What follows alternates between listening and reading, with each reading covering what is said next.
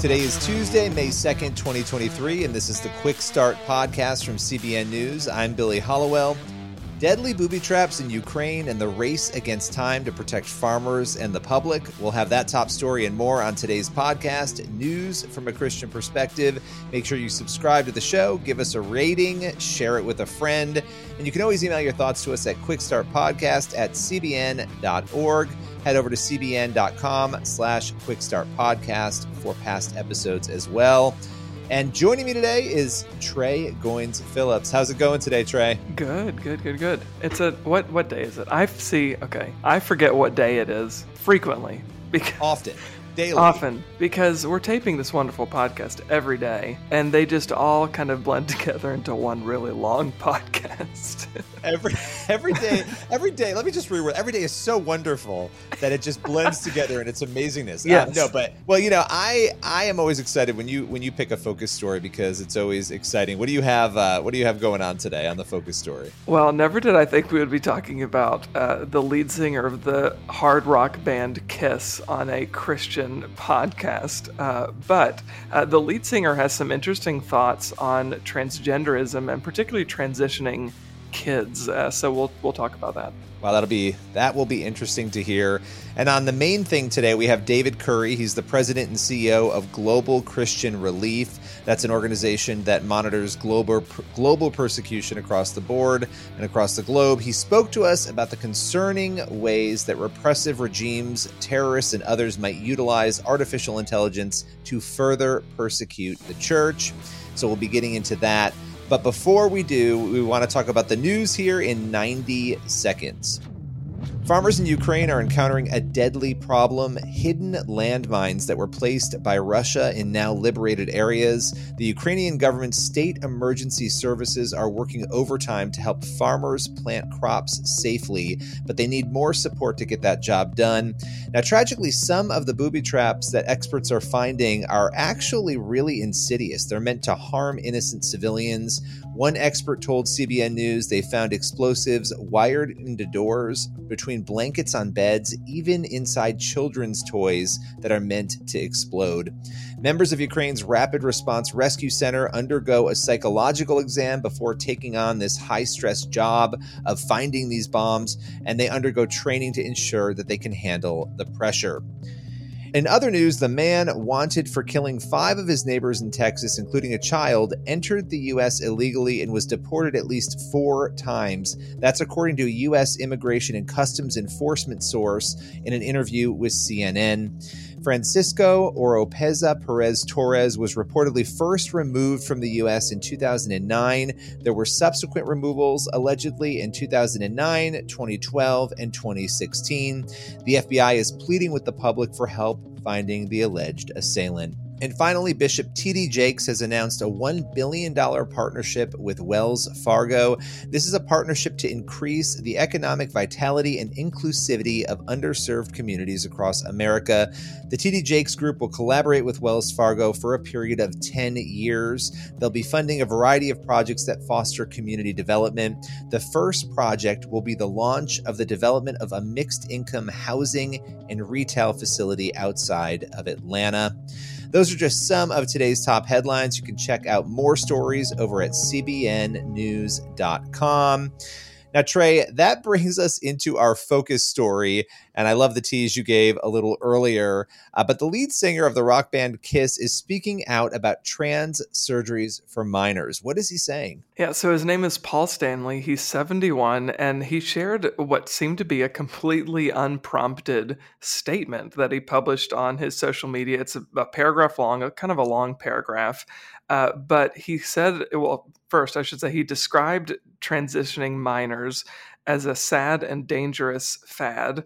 Then this is what he wrote in part. He said, there's a big difference between teaching acceptance and normalizing and even encouraging participation in a lifestyle that confuses young children into questioning their sexual identification as though some sort of game, and then parents in some cases allow it. He said, of course, that adults should be free to make whatever lifestyle choices they want when it comes to transgenderism because they're adults and they can do that. But he said when it comes to kids, quote, turning this into a game or parents normalizing it as some sort of natural alternative, or believing that because this little boy likes to play dress up in his sister's clothes, or vice versa, we should lead them down steps further away from innocence, is what he said, and into this new kind of sexual identity. So kind of strong words that were unprompted. You know, he didn't have to speak out about this, but he chose to because it's something that he sees as an issue. Yeah, and that's what's interesting to me because he could, a lot of people will avoid this topic because it's Right. flammable and it's difficult.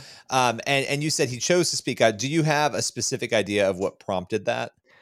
Yeah, you know, I don't have any idea specifically what prompted it other than just the fact that this is an issue that seems to be churning a lot in our culture right now. Dylan Mulvaney, a transgender TikTok star, has, of course, been getting a whole lot of headlines for the activism that individual is putting out into TikTok, social media everywhere, even talking to Joe Biden last year, which is another issue, right? Because I think this is something that, one, the issue's not going away, and two, parents are not really getting any support from the White House. We have President Biden, who's increasingly stepping out in favor, it seems, of allowing transgender identified children to make decisions when it comes to their bodies. And of course, these decisions are 9 times out of 10 completely irreversible. They're experimental. We don't know what the long-term ramifications are of putting an 8, 9, 10-year-old on puberty blockers or cross-sex hormones before they reach puberty. And then, of course, you're physically removing body parts, whether it's a female's chest or a male's genitals, or removing them as a minor. Of course, that has the obvious irreversible consequences. Yeah, and let's talk a little bit more about that because the Biden administration, in light of what you just said, has taken a lot of heat for the position, and the position is clearly affirming transitioning children. But Biden has also made a number of comments about this on the morality front, on the faith front, almost. I mean, what are some of the things that you've seen him say, and what were some of your reactions to that?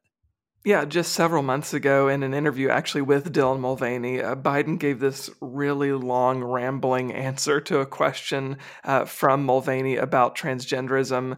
And he actually did invoke morals, as you said. He said, I don't think any state or anybody should have the right to ban transgender surgeries or treatments as a moral question and as a legal question when it comes to minors. He said that conservatives are actually just villainizing people who are transgender, whether they're minors or adults, and are using them as political ploys to try to make some sort of religious or theological argument, when in reality there are a lot of parents of every political stripe, every religious background who take issue with minors going through these kinds of irreversible changes. I don't think it's a one religion or one political demographic issue. I think it has a lot of general appeal because parents are really concerned about this, but they're not really getting any support from the White House. In fact, in March of last year, so a little more than a year ago, the Biden administration seemingly embraced transgender treatments on minors. The Department of Health and Human Services, they put out a document that was titled Gender Affirming Care and Young People. And that document, CBN News covered it at the time, promoted top and bottom surgeries, as well as puberty blockers and cross-sex hormones for minors. And then also Rachel Levine, an assistant secretary of health who is also transgender, has said that the White House supports, quote, gender affirming care, and said that doing those things saves lives. And of course, Levine has faced a lot of backlash for those comments because they've been overly exaggerated, right? We don't actually know, are they contributing to saving kids' lives, or are they actually just irreversibly harming children when they shouldn't be making these kinds of huge decisions anyway? And I think that, this topic is so difficult because I would love nothing more than for us to never have to speak about it again. But I find Right. that we have to repeatedly on the show and all the time talk about it because it has become such an ingrained topic in our culture, right? I mean, you have this guy from Kiss speaking out because probably because he's so bothered by it. I think people are finding themselves, when you're in a room and somebody says something uncomfortable and everybody's looking around like, did everybody hear that? Like, you're trying to react to it, but you don't want to react to it. I think that was culture for a long time. And now we've moved to a place where people are reacting to it because it's so horrific and they feel the need to. And I don't know about you, but with children, kids are not capable of making life-altering, lasting decisions. And so one of the Adults things I hardly are struggle, able to. right, right. I mean, what is it? 25 years old is when your brain is apparently fully developed, and Yeah. we're expecting these kids to make decisions. I mean, it doesn't even flow logically in any other sense of the word from a psychological perspective of children. Why do you think that culture is co-signing, not all of it, but so many parts of culture from Budweiser down the line are co-signing all of this without thinking twice? Well, I think a lot of it is we have to approach it as Christians, I think, from a biblical perspective and realize, and you've talked about this so many times, Billy, that I think we live in a world, and it's easy to forget this, that's spiritually blind to so many of these issues. And we know from Scripture who's in charge of the world right now. It's Satan, right? The prince and power of the air is in charge of how culture is driven right now. God's given him that dominion. Of course, we know ultimately he's going to be chained up and God will take over ruling and reigning in the new heaven and earth. But for right now, Satan has a lot of dominion and a lot of ability to play around with people. And play is probably not the right word because this is stuff of eternal and significant consequence. But I think that's what we're seeing right now is a world that is really spiritually blinded. And we as Christians have a responsibility to share that light and to share that truth because I think it's easy to villainize people who are transgender or who want to be an ally to the LGBT community. But we have to remember they're not the problem, right? They're looking for identity. They're looking for a place to belong, and they don't know where that is. They have a God-shaped hole, as cliche as that sounds, and they're looking to fill it with all kinds of junk that's not going to satiate that hunger for significance and for meaning and for identity and for purpose and all of that. And then also, I just have to say, isn't it strange that we're covering this Kiss singer for saying what he said because it's so rare? It's so rare for somebody to say something that's completely logical and normal and understandable. It's like everybody's running around with three heads and there's one person saying, "Why does everybody have three heads?" Like that's the logical thing to ask.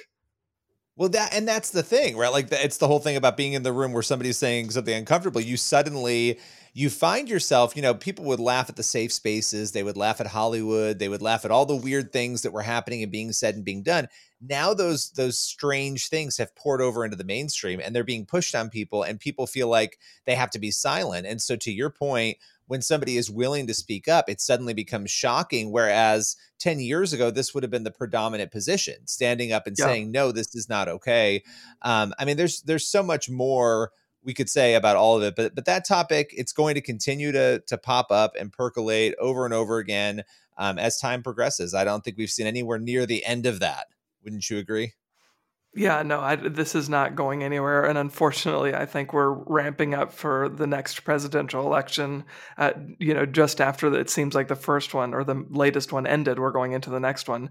And I think sexuality and this new wave of the sexual revolution, I think is going to be front and center in a lot of the conversation.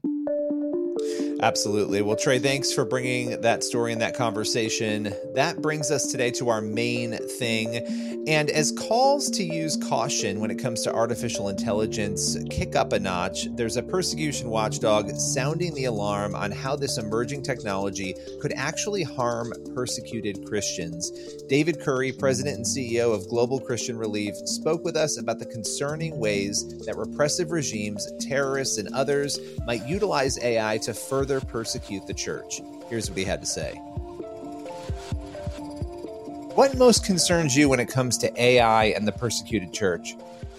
Well, the example that pops out that is a clear and present danger is China and their use of artificial intelligence to monitor the movement of their population. In particular, then, they have a social scoring system which tracks church attendance and can prohibit children under the age of 18 from going to church, or if it can't prohibit it, it will certainly punish you on your social score. So that's happening right now.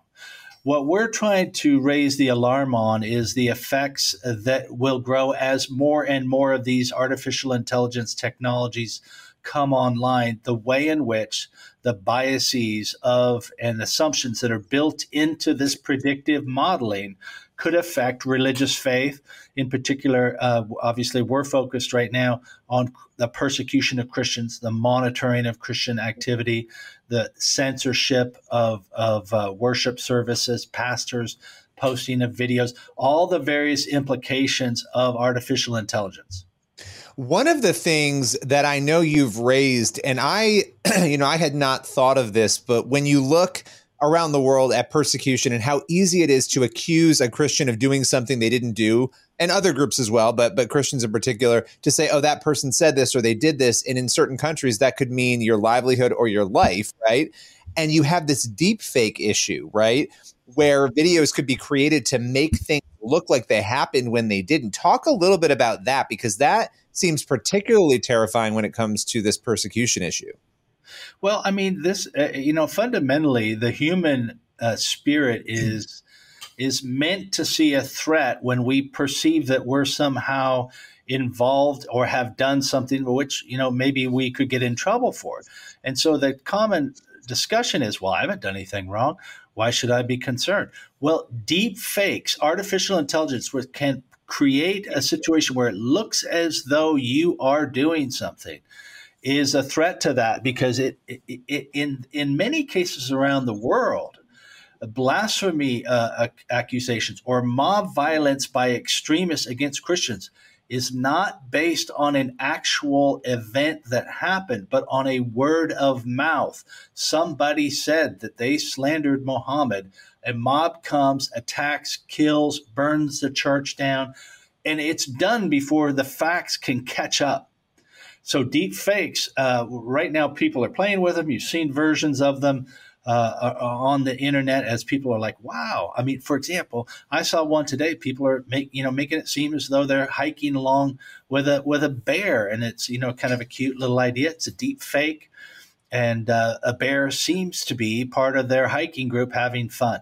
Well, I mean, there are some really pernicious and difficult angles on this as we look forward to what could be done with deep fakes to frame people who are, maybe doing something that wouldn't be a normal part of religious expression in some parts of the world, or is forbidden by their government, and they want to go to church and they want to worship, they want to pray. This will happen. You add on to it the policies and the predictions and assumptions built into artificial intelligence around predictive policing, that they're working out formulas as to like who's a threat and who's not. The biases against Christians and against practices of faith is significant in many places around the world. That could be another issue with it. I wanted to ask you one other thing about weapons, because this has come up a lot. How are certain countries or groups potentially going to use AI to restrict groups like persecuted Christians using weaponry? Well, there are autonomous weapon systems, and these are built on programs which are made to identify threats, and the weapon make a decision on its own.